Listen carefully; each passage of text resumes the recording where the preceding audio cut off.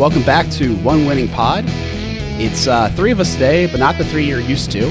Chris is officially on paternity leave. Wish him and Katie the best. Everything seems to be going well, and our benefits are awesome. He gets unlimited time off, full pay, and so his check will be coming in the mail soon. All $0. But to fill in today and to talk about something really, really cool, we have Jake Louque from Exit 52. You might have known him from his previous show at Baltimore Beatdown and the new show, The Jumbo Set. Welcome to the show, Jake. Thanks for having me on, guys. So, we wanted to talk to you after listening to the first 3 episodes now, at the time of recording, of your new series, The Season in Between. Kind of focusing on the 2006 season. This is not your first rodeo, though. You have another really cool, what would you call it? Like, it's almost like an audio documentary. Like, is that what you call it? Yeah, podumentary, I think, is the term that I've heard used for, people that actually do it for a real living. It's maybe a little cutesy. You could just, audio documentary, oral history, narrative podcast, that kind of thing. A lot of names to throw around for it, I guess. Yeah. Well, it's awesome. It's one word we could use for it. So you really enjoy it. And I also wanted to point out there's a companion blog. I didn't really realize this. I don't know if you mentioned it in the episode and 2 hours later I forgot, but I would want to point it out now because there's some nice little nuggets there too on the X52 site. Yeah. There's I think I say that at the beginning at the bumper for each show. So if you want to get some more info on this, you can check out our website. So it's a little bit of a way to promote our website, which we're kind of still getting off the ground a little bit. Mm-hmm. So yeah, a little bit of extra info in there too. So yeah, I noticed that too. Definitely recommend. X52 is pretty cool because you got the whole Baltimore thing going on right now. You got the Orioles, you got the Ravens, and no better time to kind of get into a show like that with how good the Orioles are doing. It's really phenomenal times. Yeah, perfect time to pivot for sure. I think we were actually talking about that before we hopped on here, maybe a couple days ago. Some good providence there that things worked out the way they did for us. That's awesome. I guess to start off, why did you pick 2006? I think a lot of different reasons. I think I was just always fascinated by that team because of all the different characters involved. I mean, Steve McNair is just endlessly fascinating to me. As a guy who came to the NFL when he did. And I think it's pretty significant that he was a black quarterback in 1995 who picked 3rd overall. And that was the, I think, highest ever draft slot for a black quarterback at the time. And he kind of, I wouldn't say he broke down barriers, but he normalized it a lot more for, people of, minority colors or whatever it might be, or minority races to go on and play that position. And I always thought that was really cool. I just wanted to be a cool guy, when I was younger. This was really, and it leads into another reason, which was really, this is kind of the first season that I was following of them week to week. I had been born here to an extent, Pasadena, and then raised in the suburbs a little bit in Reisterstown, where I live now. But in the middle there, moved to South Carolina for a couple of years for my dad's work. And we came back at the end of 2005, and 2006 was kind of that first season, like I said, where following it week to week, talking with my friends in school about it. And it was a good year to do so because they wound up being really good. And then they were really bad the next year. So, I got my hopes up and everything and all that kind of stuff for, I guess, not a whole lot of good reason until a couple of years later. But those are kind of the things that stood out to me. And then, there's just that interesting dynamic in the name where it's, you don't really think about this kind of stuff unless you're weird like me. And it's right halfway between 2000 and 2012, kind of the end of one era and the beginning of another, with Billick kind of on the ropes there, and him getting together with McNair. I found that to be really fascinating. Both those guys kind of at the end of their rope, chasing a ring together. It's almost like a spaghetti Western is how I described it to Glenn Clark. Maybe that's just me superimposing my love for pop culture onto something like that. But just a lot of cool angles to attack it from, I think. Well, I think you and I think weirdly in a certain way. Listeners of the podcast know that I love Ravens history, love doing stuff for the show with this. I really love what I've heard so far from your podcast, and both kind of hate it too, because I'm like, man, this was such a great idea. I should have jumped on it. But man, you've knocked it out of the park. You've done a better job on it than I certainly could have. I know you say you don't do this for a living, but it does come off very professional and just been a blast to listen to. And I have to say, I also find it really interesting, your perspective from the 2006 season. So, Alec and I, we're a couple years older than you. people in our demographic, we always talk about the Super Bowl season as that was our first introduction to really following a Baltimore team and rooting week in, week out, figuring out the game. And I think, just hearing about someone's experience following a team when that was their first time doing it is always just such a unique thing to hear that perspective. So, we remember the 2006 season pretty well, but again, we're coming from it for a little bit of a different perspective. We had seen the Super Bowl team. We'd seen, the years in between that season in 2006 where the Ravens had some chances and didn't quite, get the ball rolling like they did in that regular season 2006. But yeah, and I love how you've pointed out there are so many parallels between the 2000 team and this 2006 team when it comes to the regular season style of play, just going on a dominant win streak in the back half, dominant defense. That it is so interesting that they just couldn't repeat the formula. And I know you're not that far yet into the podcast, but I'm really interested to see your observations on how the wheels kind of came off. But I think I'm getting ahead of myself there. To start with, you do talk about it in the podcast a bit, but what were your memories going into the 2006 season? I know you talked about how you were always interested in McNair, so I'm sure, I think you did talk about the Ravens signing McNair was an interesting moment for you. Do you remember really what your expectations were for the Ravens and, the kind of expectations of those around you were going into that year? I didn't really have any is the cool thing. And when you go into a year like that and something like that happens, I think the fact that they were doing so well is really what drew me in, because I had enjoyed watching them a little bit when we had Sunday Ticket or whatever. My family were all still big Ravens fans. We were living out of state, but, I would watch week to week and it would be okay, they were decent at that time. They would be right around 500. And, some years they would make the playoffs and some years they would miss out closely. That was kind of the first year where it was okay, they got something going on offense here. I enjoyed watching the defense. I always Ed Reed was my guy because he brought a little bit of that offensive flair to the team. I think I say that in the podcast at one point. But it was just a tough sell, right? For a 10-year-old kid, I think. Maybe I'm just projecting a little bit because, other people, I'm sure it captured them pretty well. But for me, I think it was finding that offensive consistency, and then the fact that they were just winning week to week. It really kind of captured my attention. So maybe I'm a little bit of a bandwagon fan. Who knows? But that's what drew me in. And I've suffered a little bit since then in certain years. It's been a good ride mostly, but there's been some tough moments. And I wouldn't trade it. So that was kind of really what started it all for me. To your point. Yeah, it's cool that you have that connection to this season, and I do think it's funny you mentioned that. Both the 2000 season and 2012 season already have these kind of things because they won a Super Bowl. Everyone wants to cover that. But covering failure is almost as interesting in a way. It'd be kind of cool maybe, what is this, almost 18 years now, I guess? Or what's math? I don't know. Yeah. Since that season. That's the wrong guy, let me tell you. Yeah, 17 years since 17, yeah. Maybe 17 years from now, we'll do a show about the 19 season. Because honestly, you look at 19 and you look at 2006, different reasons for the success of the teams, very similar, almost experience of the season, though. I should mention when the idea first started to germinate, this was a couple of years ago. And that really, I think that was part of it, because it's okay, these are really the two that you look at in terms of seasons in team history where it looked like they had it all together and then it just fell apart in crushing fashion, right? There have been years where they've been very good, but they go far in the playoffs and they lose in a more, conventional fashion. These are kind of the two where they climb the mountaintop and right as they're about to get there, they just get kicked off and it just completely unexpected, just knife to the back a little bit. So yeah, that's an astute point by you. And I do think that was part of what drew me to it as well. Do you remember where you were when they lost? I remember where I was for both of those losses. Six. I think I was just at home. I was 11 years old or whatever at the time. So yeah. There was that part of it. And then 2019, I very clearly remember where I was. I was in Federal Hill, and a lot of just buckets of Bud Lights were consumed and just sitting at our feet, and we were just drowning in our sorrows as we all realized what was happening. And it was as packed as I've maybe ever seen. I think it was at Banditos or something.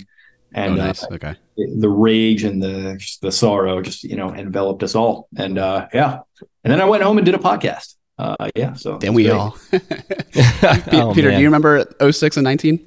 I do remember both of them. So '06, I will have to make a confession. I only ever saw the fourth quarter of that game. I had a basketball game scheduled right on top of it.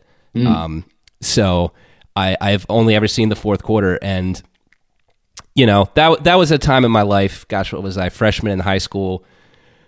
Those are back in the days. I had gotten cut from the JV team, and like every white kid back then, you were like, oh, Michael Jordan got cut from his freshman team, and then look what happened there. So, I was going through, we were making a heavy push in the rec playoff bracket then. So my focus was on that, of course. So, young high schoolers are fun. But, yeah, I remember coming home from the game and like, just turn it on, and we're down, what was it, probably 12-6 going into the fourth quarter, because then the Colts had that long drive at the end there where Vinatieri iced it.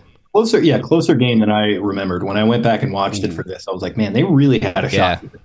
And that is the thing. You look at it, just some poor, untimely turnovers could have maybe pushed this game into overtime. Like you had that interception at the goal line that McNair made where he just never saw the safety. I don't think. I don't understand why else he would throw that ball if he did.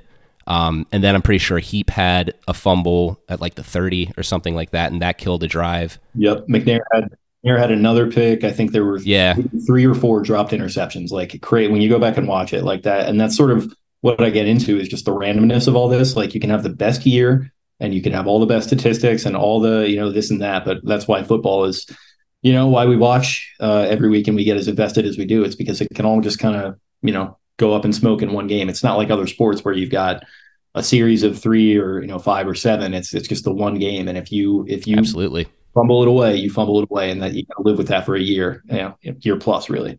Yeah, just bummer to thinking about it. So '06, I was in the Perry Hall like original steakhouse or whatever it's called, because they have that cool like part where there's like a bazillion screens all around you in the bar area. So wait, I thought you said it was Silver Station.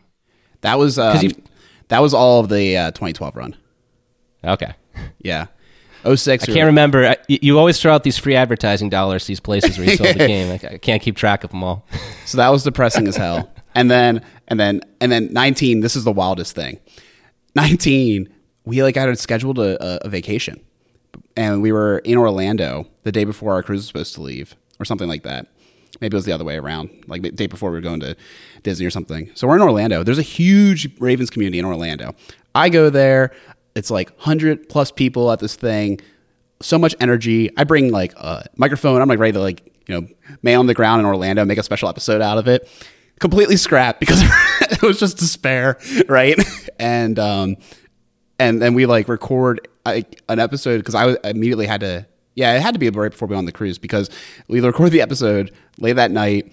Next morning, I'm editing in the car on the way to like the cruise thing, upload it right before we get on the ship, and like. Man, I hope you still got that. It'll be useful in 17 years when you make that podcast about the 19 season. That's right. Exactly. Right. We had to do it. Yeah. Right. So just put in notes right now. When you make it, we've got some material for you to throw right in there at the beginning. Executive producers. Yeah, and I'm super quiet because like Rachel and my mom were sleeping in the thing, and like the Rush drummer just died. It was just the worst. Oh yeah, I forgot about that. Yeah, it was all the same time. So it was really depressing. But yeah, I guess we'll get back to like the actual forgotten season here. Yeah. Now that we've bummed ourselves out, let's remind ourselves why we even care about this year, right? Well, you go into it on the show. I mean, they start off 4-0 and just really showing a lot of promise. And honestly, going back about expectations into the year, I was super stoked too to get a guy like McNair proven, obviously near the end of his career and had the injury woes. But after experiencing the Kyle Bowl or Anthony Wright experiment from 2005, I was keen to get some stability. I remember being burned by Elvis Gerback, thinking like, oh, like they're bringing in a guy, like this is going to help. And then that didn't obviously work out. And then the Bowler saga, you just really wanted to believe that being able to throw the ball 50-some yards on your knees was like a really important skill. Didn't turn out to be that way. And, like you wanted to believe that. I never believed in that. I can remember. Okay, we would have these arguments. We would have these arguments. And I mean, basically these arguments were just us regurgitating, arguments we were hearing from the adults around us. Let's be honest, But yeah, we would have that argument all the time back when, gosh, what was this? 5th grade, 6th grade? I can't remember when we drafted Bowler. Yeah, it was 6th grade, man. 6th grade, and like I know you were on the Bowler bandwagon, and I was like, man, no, he's not going to be the guy. Like, he's not showing enough. It's like what you're supposed to do, man. You're like, we drafted him, now he's like our guy. Like, I mean, yeah, now I at least Well, yeah, but before I'm like, I don't know about this guy. Before I'm too much on my high horse here for having the winning argument there, I'll also say that I was also a big Chris Redmond fan. So let's, I can't get too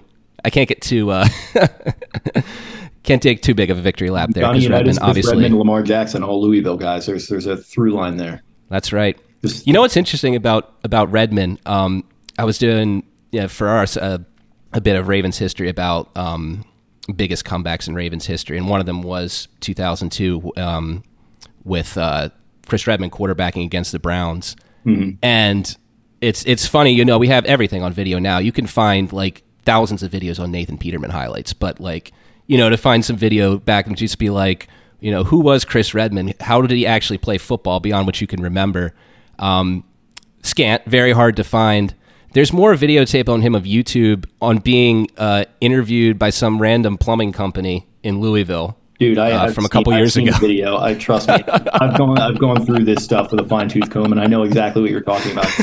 Could not find anything on him. There's like some highlight video of him mostly in like Falcons preseason games. I was like, man, what are we doing? Like, there's not a whole lot from that 02 season. Like, I try to include, for anyone that hasn't listened yet, like supplemental audio to give you some color of like what was going on at the time. So you'll get some like, there are these awesome like mic'd up videos that are basically like what Ravens Wired are now, but like, no offense to Ravens Wired now, it's very well produced, but they were way better back then because they were way more raw, and like it was more of just like kind of following guys around. So I've got stuff in there with like Ed Reed and O2 just walking around to practice, just like BSing around with people, and like there's stuff with Suggs and stuff, just all these guys that there's just this treasure trove of stuff that if you're curious, you can go back and find all that. Like, it's all still there. That's the cool thing about the internet. That's what makes doing something like this, such a joy, because you get to really relive it. It's not just like reading off a Wikipedia page. Like it brings it to life a little bit. Yeah, definitely. It was honestly incredible listening to all these things. That was one of the questions I want to have for you is like, what was the spelunking of yours? Like, what was this research phase like as far as where did you find all this stuff? It's like all YouTube or what? Yeah, it's so much fun. It's like you start writing and then you just, how you get down like Wikipedia or YouTube rabbit holes at like 2 a.m. of like, people, filling pools with cement or whatever it is, or like building some cabin. Like, that's me, but like with this kind of stuff. And I really got into it. You mentioned Forgotten Dynasty. Like, I got into it with that. And like, there wasn't as much video on that kind of stuff because that was in, the 50s, 60s, 70s to a large extent. But you go back and you find like these Sports Illustrated gamers from like 1968, and they're like, written by like Frank DeFord or like somebody like really like, famous for sports journalism or just journalism in general. And it's like, you read all of that. It's just this very well detailed thing. And they give all this color and they show their personality in it. You kind of look at the state of journalism today and like, no offense to anyone, I don't think it's their fault. I think it's just the state of what the world is. It's just so much different now where it's just very rote and everything is just all or nothing. And if you're making money, then you stick around and, you do whatever you can do to just keep making money off of the consumer. But back then it used to be a lot more artistic, I think. And so I would get into those rabbit holes with Forgotten Dynasty. And like I said, that was much more kind of like reading off of those gamers and stuff. I started to get into more like video of it, the more modern it got. But again, that was spanning like 30 years. This really spans probably close to like, 15 years at most. But it does spend a lot of time in that early 2000s era. And there, like I said, there's just so much stuff. So really it's kind of just starting with the script and writing it out. And that kind of does start with just reading the Wikipedia page and seeing the broad strokes of what happened. But where it starts to get fun is like, okay, like what happened here? What happened here? And like, I didn't remember, for example, that Fossil had gotten fired. So like I got a decent bit into the regular season, like writing it. And then I was like, oh shit, like I missed that Fossil got fired. Like I have to go back and rewrite this. So like you go down that rabbit hole, you go back and you fix it a little bit, or you work around a certain storyline. And there's just a lot of different things like Ray Lewis requesting the trade. And like, was that contractual? What was going on there? And then I did a couple interviews. I did one with John Eisenberg, who was a columnist at the time for the Baltimore Sun. Then he worked for the Ravens years later, and he was very knowledgeable. So I did include stuff with him, and then with Wade Harmon, who was a coach as well. And yeah, man, it's just kind of piecing a puzzle together a little bit. It really it fires the synapses for me. It's fun. Yeah, you certainly found a ton. I pride myself in remembering a ton of random Raven stuff, and I'll admit I actually had completely forgotten that Ray had requested a trade after the 2005 season. It's possible that I never really actually knew that because, again, we're talking about an age 2005. I think we had just gotten cable TV. We still had dial-up internet, so it was a lot harder to get information back then in those days with those resources. But that one I think was really crazy to think, had the Ravens not done what they did, get McNair to help out the offense, and then for them to have the success that they did that year. You might look at Ray when, March 2008, when he tested the free agent market, he may have very well have left or might have been gone before that. And gosh, think about how crucial he was to the next 6-7 seasons. But yeah, I mean, it's so interesting going back to expectations of this team. I feel like having grown up with it, 2000 kind of got our fan base a little overzealous in our expectations, I guess. You win a Super Bowl the way we did with that dominant defense and basically no passing game. And I think the thought process for a lot of fans was just our defense is so dominant. We can run the ball so well. How amazing would we be if we just had a quarterback who doesn't turn the ball over, right? So, even though 2005 was such a dumpster fire of a year for so many reasons, I think that once we found that we were going to get McNair, even though he was coming off 2 years where he wasn't quite, the MVP self that he had been in 2003, I think a lot of fans were eager to write it off to how he was just injured, and the Titans, they weren't really trying to win around him. And yeah, I can remember, even coming off 2005, worst season we'd had since 97. In some ways, the worst season ever for the Ravens, particularly because of, the lack of discipline they had in the first month of the season. That game in Detroit is still probably one of the most embarrassing, maybe the most embarrassing display the Ravens have ever had in franchise history. That game was just awful. Yeah, Bart Scott throwing the flag, right? Oh yeah, and there was other stuff in that game too. There was just when you were discussing in the pod that Ray was having some issues with Billick's handle on the team, I think that was probably pretty forefront in his mind was the first half of 2005. But yeah, and I think you don't want to sensationalize and you don't want to make it into more of a story than it necessarily was. So I tried to do as much research on that, and it seemed like it really he really had issues. I don't think it was just contractual, and I do think to the flip side, I think it was just as big to get a guy like McNair. Ray freaking loved McNair, man. He really had a love for the guy, even when they were competitors. I really do feel like there was an iron sharpens iron thing there. And I think McNair was really just such a perfect fit from that perspective. I mean, it's unfortunate he didn't come around a couple years later and the Ravens would have had a chance to draft him. I feel like he would have been, if he had been here his whole career, it would have been amazing. And I mean, obviously he did great. He did great with the Oilers and, the Titans and everything, but I don't know. It just feels like he would have fit here like a glove as well. So that would have been really cool. But yeah, man, I think to your point, that was a huge deal for them to go and get him. And I think he really wanted that. And it did kind of settle them down a little bit for sure for that 1 year, which was big. And they had been, and it's kind of the whole theme of it is identity is very interesting because it can set a blueprint for you. It can make you, believe in yourself to a certain extent if you just do X, Y, and Z, but it can also kind of shackle you a little bit where you just go into every year and you got this great defense and it's won a Super Bowl with Trent Dilfer. All we need is this at quarterback. We don't need to, go too crazy. You don't need to do this on offense. Don't need to draft a wide receiver in the first round ever. And that can kind of set you back a little bit in some ways. They're very smart and I wouldn't change anything they've done really. Well, I wouldn't say anything, but I wouldn't change a lot of the things they've done over the last 25 years. But yeah, I mean, I just think that all these issues we've been having with wide receiver and that we had with them hanging on for Joe Flacco, maybe a little bit too long. I do think it kind of goes back to that 2000 season where it's Trent Dilfer, just good defense hang in there. That's our identity, right? And I think that's great, but it can shackle you down a little bit without you even realizing it. I think it's so well put. I think it did kind of pickle our brains. We're you figure out a defense, get a run game, that's at least 10 wins right there. And that's another thing with episode 4 goes pretty, not to spoil it too much, but it does go heavily into this is really the time where things started to change, man. 2004, Bill Polian and Jeff Fisher file a complaint with the league about pass interference and making that more of a point of emphasis because of Ty Law, mobbing some Colts tight end on some play or something like that. And that completely changes the sport. Next season, Peyton Manning goes out and throws 48 touchdown passes. And, it looks like the sport is on basically this new horizon, and it would turn out to be that. It would, maybe go a little bit slower than you might have expected. But ultimately, that's what we're looking at now, really, with Mahomes and with all these guys. I really do think that's a byproduct of how the league was changing at the time, and were the Ravens kind of, with the way that they were set up, were they kind of a dinosaur with some comet approaching, right? With this league, turning into something that they were not built for. And ultimately, it didn't really turn out that way, thankfully. That's why it's, a season in between, and they get Flacco, and they surround him with some offensive weapons and get him the coordinator he needs, and look what happens. But it's just it was a really interesting time, I think, and they were interestingly built for that time. Let's just say.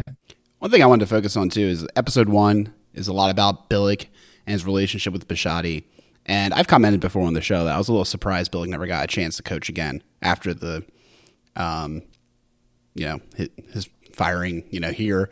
And then like listening though to your show, it kind of reminded me because I wasn't too tuned in. I was thinking about when you guys were talking about like reliving this material. I had no computer in 2006. There was a single TV with cable, and I didn't have the remote. That was my mom, right? So like, it's like I didn't watch that much, ESPN or whatever. Like I didn't see probably a lot of this stuff that existed. Didn't have the internet to see even like pictures, or columns or whatever.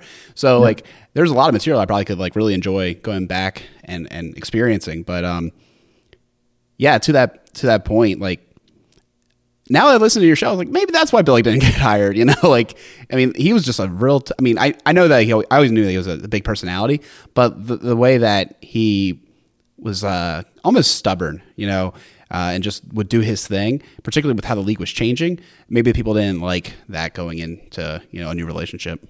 Which is so funny because he gets hired as this offensive mind, right, from Minnesota right. with Randy Moss and Randall Cunningham, and it's like he's going to come in and he's going to sell seats in the new stadium, and like everything's going to be great offensively. And it just kind of, it goes back to that identity thing where it's all of a sudden very different. And he's commented before, like, I found myself in this position I wasn't fully prepared for, right? I'm from this Christian BYU and I'm this offensive guy and, all that kind of stuff. But, he finds himself in charge of a bunch of defensive guys. And, I think really to his credit, and I think it was on this ESPN special or NFL Films. Maybe it was like kind of a joint production where he's sitting down with Steve Sabol, and one guy, I think it was like Vic Carucci or one of these reporters, made the comment that like, they talk a lot about his ego and how he lets his ego get in the way of everything that he does. Probably true in some respects, but he really had to cede his ego and set it aside in that season when you really think about it, because, he saw this team full of badasses with big personalities, and it was not, to the point, it was not really in keeping or in line with his upbringing or who he was, but he set that aside for the greater goal of going on to win. And I think that really was a pretty selfless thing. It was his meal ticket to a Super Bowl. So of course he was going to do it, but to be able to do it and do it in the fashion that he did, it really was, it goes to show that coaching is more than just X's and O's sometimes. And I think he was quite a figure, man. He was one of a kind. And yeah, I think like he didn't get a coach. I get into this a little bit in episode 4 with him getting fired. Spoiler alert. But it felt like he really didn't want it. Like his heart just kind of wasn't in it, I don't think. And he loved the cameras and everything. So getting into the media was a natural transition. So, he's been doing that for the past 15 years, whatever it's been. And then I think he's done some like side kind of things, these things that like football guys get, when they're still kind of a part of the mafia. So their friends will throw him a little bone and have him be in like the personnel thing. Like, I think he's done some of that for like Arizona State or something, but I don't know. I think he just kind of like, he's one of these guys that exited stage left at the right time. Like, he did what he was going to do, and he won a ring, which, that's better than most coaches do in the history of the sport. And, he got his money, and I think he lives on the Eastern Shore now, and he's just kind of living the good life, man. So yeah, he's another guy that just really was a big reason why I wanted to do this, because like, I don't know how you guys are with this way, but I am not the most self-confident person in the world sometimes. So to like see somebody like that who is just relentlessly self-assured, to his detriment at times, sure, but like, I don't know, I think it really helped him. Like, I'm endlessly fascinated by that. So no, I definitely get what you're saying. I feel like I'm someone who I mean, has confidence, but then I'm all, I feel like probably the three of us can all relate to this. You're too smart for your own good. You're just like, things that can happen, or like, you don't want to seem too overconfident in a way, and you're thinking about, okay, well, if I'm coming on too strong here, am I, losing ground in this point that I'm trying to make to someone? You can very easy to overthink. Yeah, play that straw man thing where it's like you're trying to like outwit somebody or like an argument, so you like kind of stop yourself in your own tracks. But like the funny thing is, like, he is as smart as like anyone if you really listen to him. Like, these topics, and there's some of it in the show. Like I said, like he's like he's quoting Shakespeare, and he big movie buff and all this, big history guy. Super smart, but also just he didn't have that thing that stopped him. Like he would not stop in an argument. He would not, and also like he would get into arguments like John Eisenberg said on the show, like we would get knocked down, drag out fights, and then I would walk away with a smile on my face because he was just that charismatic. Like he would still make you like, there was still like a little bit of a warmth to him, which I think if he didn't have that, like he would have been gone like that, because a guy like that might be a little overbearing or, even unbearable at a certain point. But, there was a really dynamic energy to him that's fascinating to look back on. I don't think they really make him like that anymore. I obviously don't know Billick, but I think something that helps a person like that he was clearly intelligent and clearly, even here in sometimes the interview, he'll cede sometimes where like, after time has passed, he'll be like, oh, maybe I came on too strong, like in the media, or, maybe I made the wrong call here. I think back to, if you've ever watched the footage they've had of him where he was on that old 70s game show, Match Game or whatever, while he was still at BYU. Yeah, and he just the trailer for the first episode, actually. Yeah. Yeah, and he bombed it. Like, he's on national TV at that point, and his answer to one joke, I forget what it was, but it was just like, first off, it was so unfunny, and it kind of came off kind of wrong too, that like everyone on the studio was just visibly groaning. And like, I think you look at that footage, he called his composure there pretty well, and I think that's a skill that helps people in that situation, who are intelligent, but still have that confidence. It's just like not caring about what happens, but just having a thick skin to weather it, to weather and understand like, hey, when you put yourself out there, you're going to fail a lot, but sometimes you're going to succeed, and just like figuring out how to weather that certainly helped him in Baltimore. I think that's one of the reasons we got the Super Bowl. Yeah, I mean, he had to face off with a media contingent that was, not a huge fan of his at times. Mike Preston being a good sparring partner of his, I think, in a good-natured way, sometimes in a way that would really irk him and piss him off. And that was one of the guys. And then obviously the Super Bowl, you had, Ray Lewis with the murder trial and everything. And he really had to take the heat for that. And like, he was more than willing to go out there and do it. And I mean, you got to give him credit, because like, I certainly would not be able to stand up in front of 200 people and kind of rail at them a little bit in the way that he did. And that's another thing that he conceded, where it was like, maybe I, was a little too emotional there. But if you think that didn't fire his players up to see them up there defending him like that, like, I don't know. I think if nothing else, it certainly did that. So the other thing that's a really crazy storyline that you get into with this show is you discuss the Terrell Owens side quest, I think, pretty well. And the kind of like, again, going back, I remember that trade, and I remember a little bit of discourse from like ESPN and watching it kind of unfold there. But this was a really good way to go back and like really hear the specifics of everything that went down and get reminded of it. And then to go ahead the next season and pick up Derek Mason, who is probably one of the best wide receivers the Ravens ever had. I think we've even discussed on the show, he might be the best. That like, he was just an absolute trooper, reliable. And then to pair him with his mate McNair the year after. I don't even know if that ever happened before. This kind of like transfer of the number one target and his probably Brady with Gronk was the recent one, right? Oh yeah, fair enough. Yeah, that's not good. Even really like guys in their prime. I mean, that was kind of the end of the run for them, but that's one that I would think. Yeah, definitely rare. Good call. Yeah, so like, I just thought that was really cool to talk about too, and super on topic, so to speak, because we just did a show a couple weeks back about the history of wide receivers. We briefly talked about the Terrell Owens bit because he didn't really exist, on the Ravens. But that is another piece, I think, where you look at the season between and just a constant storyline with this franchise is dealing with these older wide receivers, trying to figure out the position. Yeah, like he probably would have worn out his welcome, right? Like he probably would have been there for 3 or 4 years and then pissed off John Harbaugh if that was the same timeline we're talking about. In the BioShock Infinite, alternate worlds we're talking about. Like, are they going to get along? I don't know, but like he would have. I really think there's a chance he could have settled in because like Ray Lewis wanted him. All those guys wanted him. They were advocating for it. I think he would have loved a lot of those guys in the locker room. And yeah, there's a good chance he wears them out, but I don't know. I think it would have been worth it for even just the cachet of saying, okay, we can go and get this guy. And is that going to help with future free agent signings? And it really screwed them because like that year they had Marcus Robinson, who was a solid player. And he was kind of thinking that T.O. was going to be there, and he had every right to think that. And he was like, all right, well, I'm just going to leave. And I think he went to Minnesota, and then T.O. backs out, and they had no one for that 05 season. I think it was the 04 season, actually. And that really put them in a bind for 04 at wide receiver. And really on that chapter, like you complimented me for that. I got to give all the credit to my hitter, John Feinstein, who wrote Next Man Up, which everyone should go and read. Great book. Great book. Yeah, covers the 2004 Ravens season and kind of in what you would see now with like a show like All or Nothing. That was really the precursor to that, and it's better than those shows too. So go and check that out because it does pull pretty liberally from that, and then some articles at the time from ESPN I think too were a big source there. Because once again, like to your point, I don't remember any of this. Like I was too young, but that helps me to get all the context I need. So yeah, the T.O. Saga was so interesting because I can remember being a fan back in 2003. No, that was spring 2004, right? We made that trade. I can remember my dad coming home from work and saying, "Oh, the Ravens, we traded for Terrell Owens." I was like, "Oh, that's great.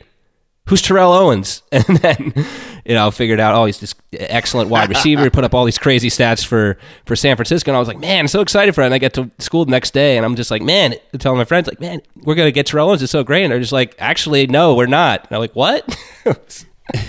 I think you and the front office were equally. Yeah.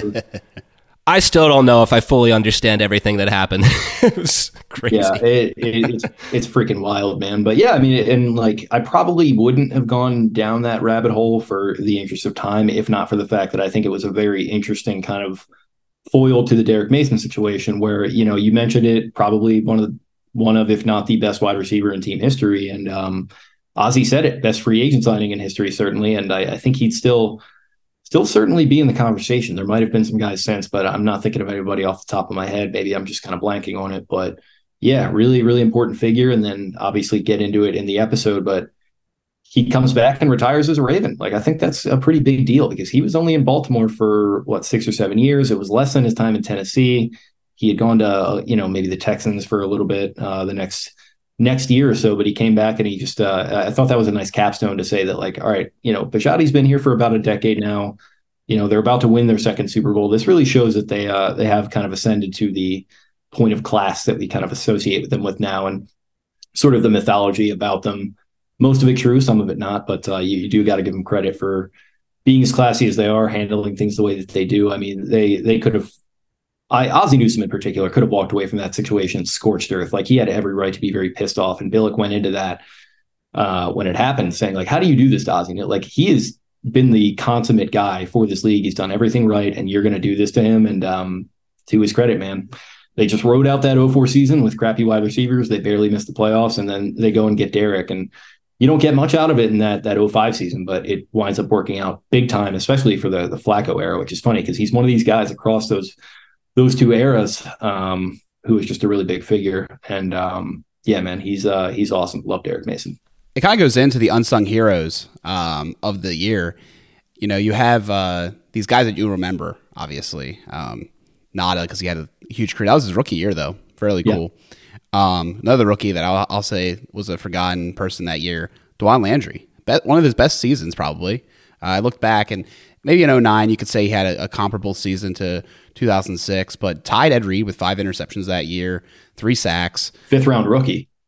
I mean, is that any good? Yeah, exactly. It goes back, and it was a perfect fitting story for one of the things you talked about is we just hit on the draft so often. In those years, like almost every pick hit. It was incredible. And a lot of the top picks were actual Ring of Honor players. I mean, that's hard to do. And when you do that, no surprise we had such success. And really, we were probably a quarterback away from even more success during those bowler years. The first round pick that didn't hit, right? Episode 4, what's it going to be titled? I don't know. The Quarterback Away. Damn. Oh, there you go. Look at that. There you go. Yeah, dude, lot of unsung here. I mean, like, and it kind of makes me mad at myself a little bit because, like, I didn't talk about Trevor Price at all. He was awesome that year. Like, I think he had 13 sacks or something like that. I didn't get into Garrett Johnson very much. I feel like I should have gotten into him more. But I think what I really wanted to do was kind of group guys together. And it's almost like, you know how in movies they do like a composite character, like the Jonah Hill character in Moneyball is like multiple different. It's Paul DiPodesta, but it's like other guys too. It's kind of like Old Guard is this group of players, and like that's kind of one character to me. New Guard is this group of newer players, and that's kind of one character to me. And it's kind of like, to me, characters are the backbone of like a good story and a good narrative. So I kind of wanted to do it from that perspective. But man, if I had a little bit more time, and I've already made these things too freaking long, evidenced by the fourth episode, which is going to be like ungodly long. I probably shouldn't have committed to the 4-episode limit, but I did. Yeah, man, I would have loved to get more into Trevor Price, more into Jarek Johnson, more into Landry. He gets a little bit of shine in the last episode because he didn't know something about. I don't even know if he knew that the Colts had played in Baltimore or something. He made some kind of comment, so you'll hear that this coming Friday. But yeah, man, a lot of special guys on this team, and would have been cool to spend more time with them. But unfortunately, it was a little bit of a bigger picture thing, I think. Yeah. So. Well, what I will say is I think what's really interesting about the format that you're able to do is that you do go into more depth with the guys who aren't, like, say, the tier A stars of the team than some format, like, say, at America's Game or 30 for 30 really has the time to do. So, and the resources. Right, exactly, yeah. So, I mean, I think while I certainly understand wanting to get to everyone, it's just like, eventually, I think you would get to a point where like you're going down everything, and the only people listening still are like me and like a couple other people who like really want to get into the nitty gritties of everything. That's honestly that's what I'm doing it for though, because like those documentaries are awesome, and I pull audio from them and they're great, but I mean they're kind of really for a national audience. Like I think they're more for people that don't know this story as much or wouldn't really otherwise care, but. This one really is, I think it's one for the diehards, and I think it shows through because it, like to your point, it does get into the nitty gritty. And, I might not have the resources of ESPN or an NFL Films, obviously those guys over there. And I've actually gotten to interview some of them are awesome and they do amazing work. But I mean, that does give me a little bit of liberty to, hey, if I want to go off on a tangent about Terrell Owens for 20 minutes, when it really only philosophically serves a story. It's not like a thing that moves it forward in this propulsive manner, I get to do that. So that's maybe one cool thing about being independent. So I'm going to throw out 3 names from this season that I think are pretty obscure when you think about the collectivity of this team. But I do think all 3 of them played an interesting role in this season.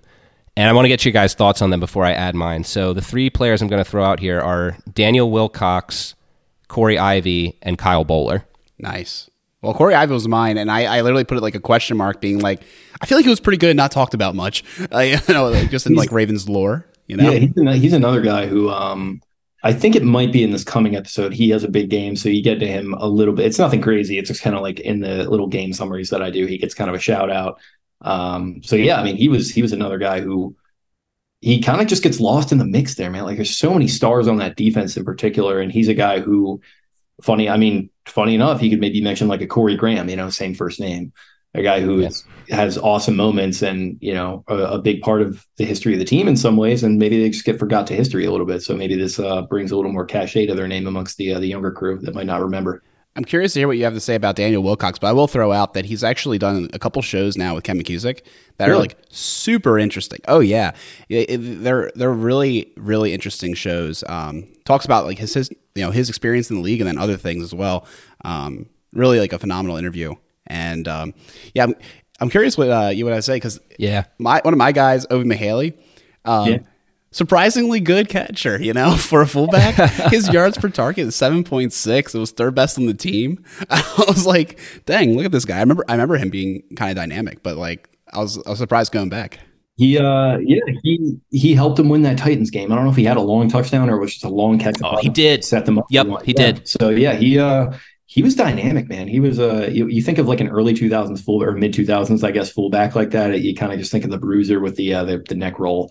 Yeah. No, man, he was a little more dynamic. I'd give a shout out to when I was doing Forgotten Dynasty. There was this dude Ron Lee who was a fullback that Burt Jones loved, and you would watch like old video. Like they did have videos at that time in the '70s. You would watch videos of Ron Lee just getting dump offs and like trucking guys, and like this was the '70s, so it was way more violent back then. But I mean, it kind of reminds me of another guy who was just a lower name guy that people probably aren't going to remember, but a cool character. And as much as it's kind of a joke, I mean, it really is the fullback factory here, man. Indianapolis, you can have your quarterbacks, wide receivers. Where at Pittsburgh, we make fullbacks here. That's what we do, and we're proud of it. Absolutely. Yeah, Mahaley, I actually almost listed off as well in that list, but I didn't want to make it too long. But yeah, I mean, I think for me, Wilcox, a guy who's unsung. But I think fans definitely remember him. Yeah, he had a good amount of touchdowns, I think, that year. Or maybe he did, yeah. Yeah, like I talked to, obviously, Wade was the tight ends coach that year, and he's a little bit of a personal friend of mine. So I have heard some good stories about Daniel over the year. Not a ton. It's more, he gets more to talk about, like Todd was his guy, obviously. But yeah, he definitely is an unsung hero, and that's cool that he sat down with Ken. Maybe we'll have to reach out to him. Yeah, I should have thought of it for this. Well, specifically, I think Wilcox, he caught McNair's first touchdown pass as a Raven, right? He did, yeah, in that Tampa Bay game. Mm-hmm. Yeah, so I think you look at that, and then also he had a touchdown catch in that game against San Diego that helped us put in there. Not much, but you look at those things, and like both those plays were positive in helping the Ravens get off to that 4-0 start, which really set the tone for the rest of the season. They kind of always have a guy like that at tight end. Like they had Owen Daniels. Absolutely. I remember Owen Daniels in 2014 when after Pitta went, he had an even bigger role, but he was just kind of another sneaky like veteran that they brought in who had just a really good season at tight end for them. And I know people talk about the playoff game, the drop touchdown, but I don't think that's fair. I thought he had a good year that year. He did a ton for us in a season which was so critical after Pitta went down so early. Yeah. And Bowler, you talked about it well, I think, in the pod. His play when he was called upon was erratic, but I think in some ways this year was his best year as a pro. And when he came in for McNair in the couple games when he had to, the Carolina game, even though we lost that, we still stayed in that game. And then he came in and had to play for McNair when McNair went out early in the game, the home game against Cleveland, and he did well there. I think even though he was the backup there, he had to be called in a couple times because McNair was out a couple times for injury. And maybe I'm overweighing what he did here because the rest of his career was so awful, but I felt like he kept the ball rolling on that offense when we really needed him to, and that was something that quarterback play so critical to the Ravens during those years. Just doing your job gets you the gold star there. So Bowler, again, I'm not going to say that he was the first round pick that we'd always wanted him to be when he had to step in there for McNair, but when his number had to be called upon that year, I think he answered the call the best he had at any point during his career, and I think it helped that offense continue to roll until that fateful playoff run. Yeah, he's in the coming episode. He has a big role in a t-shirt and hat game, which is probably the high point of his career, which is awesome. And like, if anything, like if you take away something from this, one of them that I would want them to be is like, these guys are human beings, and let's treat them as such. Especially now in the social media era, it was bad for him at the time. Can you imagine if he were to go on and have the tough career that he did now? He would have been taken apart. And I don't know. Like I was really impressed by him on a personal level. I thought he came off really well. He did that interview with John Eisenberg, which everyone should go back and listen to. What Happened to That Guy is what the podcast is called. It's from like 5 years ago, maybe. Mm-hmm. And he just sat down with John for 30 minutes, and he was very candid and said, like, look, I don't think they handled development perfectly well. I think I could have used some more help at receiver. I could have used some time on the bench to start off, but ultimately, like, it's on me. I made the mistake, and like he strikes me as a pretty well-adjusted guy. And I wouldn't say he's completely like at peace over it, but he doesn't seem super embittered about it like you would expect him to be. Like, I think he's just living in Northern California now, and he's got his family and doing his thing. Maybe like owning some businesses and stuff. Yeah. He's a good interview. And I think ultimately was a good guy and a good teammate. And he does get that moment, which you'll hear in the coming episode. And when Steve completed the comeback, in Tennessee over the Titans, he's the first guy on the sideline to congratulate him after he threw that game-winning touchdown to Mason, which I thought was really cool. He obviously it didn't work out for him as a player, but it's just these guys, they're real people. So like, especially now when you've got access to Twitter and you can go tweet at Patrick Queen and you can go tweet at, like, these guys are real people and they're trying to do their best. And sometimes it doesn't work out, but let's all just be a little bit better to each other. 100% in agreement. I think overall we're making a change as a society as sports fans to do that. I think we got a long way to go. Like you're saying, Twitter is making it really, not too bad. I'll say one of the most embarrassing moments I can remember being a fan, my dad had season tickets for a little bit, 2001 to 2004. So I would go to games with him growing up. And I remember 2001, as a kid, I think you get it, but you don't understand how the world works. So you don't really understand what these guys are going through. I can remember being at the game against Cleveland. This was just Gerbach's first game back after Randall Cunningham was in there for a couple games because Gerbach got hurt. And Gerbach was just awful in that game. I think he threw like 3 picks. Cleveland beat us pretty bad. And like every time after Gerbach threw an interception, I can remember clear as day, the whole stadium just started screaming for Randall Cunningham to come in. And like, I look back on that now and I'm just like, I get the fan frustration, but it just felt so classless now in retrospect because it's like, the man's trying to do his job.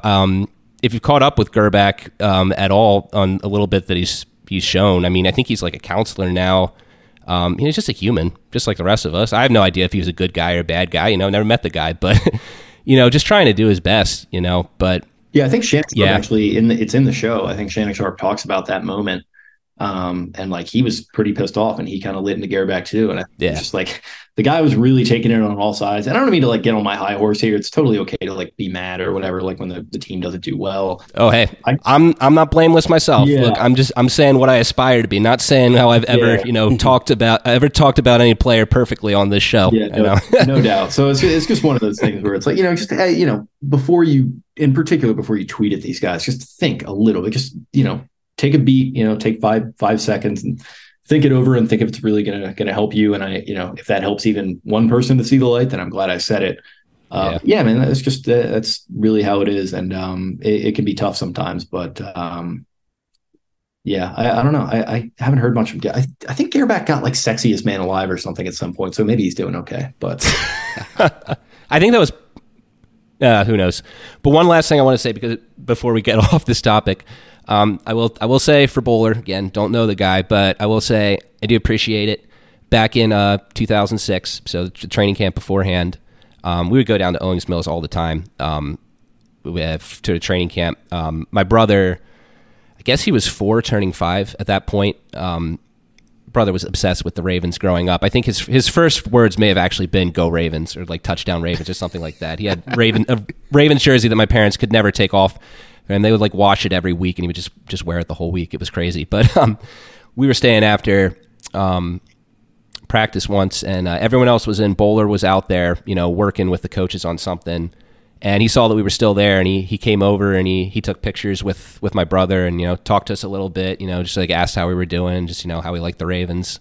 The whole interaction couldn't have lasted more than 4 minutes, but still, I thought it was a nice gesture for him to come up. My brother's 5, say hi to the kid, take pictures with him, it was a cool moment. So hope he's doing well in life right now. Yeah, it sounds like he is. And that is like a cool thing that he did. And it sounded like he was kind of that consummate teammate, the good professional. And he definitely seemed like he was hopefully still is a good dude. I would assume that he is. And like I said, when I talked to John and so, that audio is featured on the show, just, well-adjusted guy, and it just didn't work out for him. And I think it could just, serve as a little bit of an example to, these guys are real people, and try not to get too crazy on them, because trust me, there's nobody that wants to succeed more than they do. Like they're trying to make this thing work. And I don't know. It's why people can do what they want, but why boo? I never really get that. Like why, what is that going to accomplish? All it does is get the broadcast to say, oh, they're boo. I don't know. It's just, I'm not a boo guy. I don't know about y'all. Anti-boo. I boo boo reps. but yeah, players are people, but umps and reps. That's actually a good point. Joe West probably deserved it over the course of his career, and Jeff Triplett and things of that nature. They could probably take a little bit of a beating, but the players, especially the players on your team, I don't really see the utility in it. But I don't know, maybe whatever. Peter, you said that there was a story you remembered from when we went to training camp this year. Oh yeah, well, like I said, we went to training camp a lot of times, and reminiscing about these older years always reminds me about funny stories growing up. And for whatever reason, Alec, I hate to say it, it's just like so many of the funny stories that I remember of us growing up was like you having this great idea and like someone squashing it, and like so going to Owings Mills. Like I said, my family, we went to training camp a ton. I think one time, I can't remember if like we'd planned going to it at the same time or like we ran into you guys there or what it was, but we were watching training camp together, and then afterwards there was this sports bar and grill close by to the college. Oh yeah, okay, I'm remembering this. And we went to go get burgers, and we're looking over the menu, and you're like there was this burger on there was like 2-pound patty with like an egg on it, and you were just like, man, this is the burger, this is the one, this is what we're getting. And then your mom's just like Aleko, it's gonna upset your stomach, you're not getting it. And you're like, fine, I'll just get the bacon burger. I don't know. There's so many of those stories like that growing up. And you're the same way still, man, but now you've got your own resources and you're your own man. You can let your hype go to 11 and and you can decide if it's a good decision or not. But whatever burger you want now. Man, that reminds me of that one time we had those pizzas at some like church event, and we were both like, we're going to put down this pizza, one each. We were bad times after that. Very bad times. Probably hitting the thumbs. Oh God. I still don't know how much pizza I ate that night. That was not a good idea at all. Oh man, I thought I could eat forever back in high school, and that night I found out you could not. I mean, I could, but I would regret it. There was a certain amount of food you could eat where you would regret it.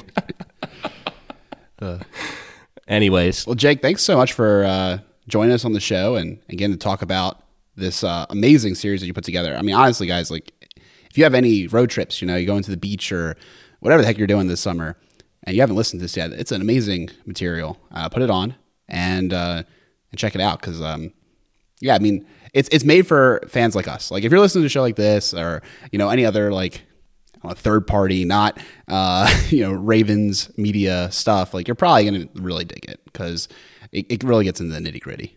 Yeah, no, I appreciate the kind words and the interest, and I'm doing it for myself, and I'm doing it for guys like you, and for hopefully your great listeners who are going to check it out. It is for the diehards, I think, and it's to your point, very binge friendly. So last episode is coming out this coming Friday, so you'll have several hours of content for your commute or for your drive to the beach or your drive back or whatever it might be. So check it out. Excellent. Well, again, guys, you can find Jake on X52. What's your I guess you're on X or Twitter, whatever the hell they're calling it now. I love how every episode now we have to talk a little bit about what's going on with Twitter. Yeah, get after me on X at Jake Louque, and that's spelled Louque. I was talking to an ex-employee at the Orioles game this past weekend, and he is not too thrilled with the current state of his job right now. Man. Oh, no kidding. Is he thinking about being an ex-employee? Yeah, he might be. Well, it'll probably be called Twitter again by the time that he's leaving there. But who knows? Good grief! Oh man, I'll love to hear about that offline. But anyways, to wrap up, we have another interesting show coming up next week. A little tease. We're gonna be with Jason from Huddle It Up Films, and we're gonna kind of discuss maybe a little bit of a defensive change that's coming for the Ravens. Schematically, talk a little bit more about. How these players, kind of like almost an extension of our show we did with Ken was a week or two ago, talking about players are going to have different roles. So definitely stay tuned for that, and we'll catch you soon. Go Ravens.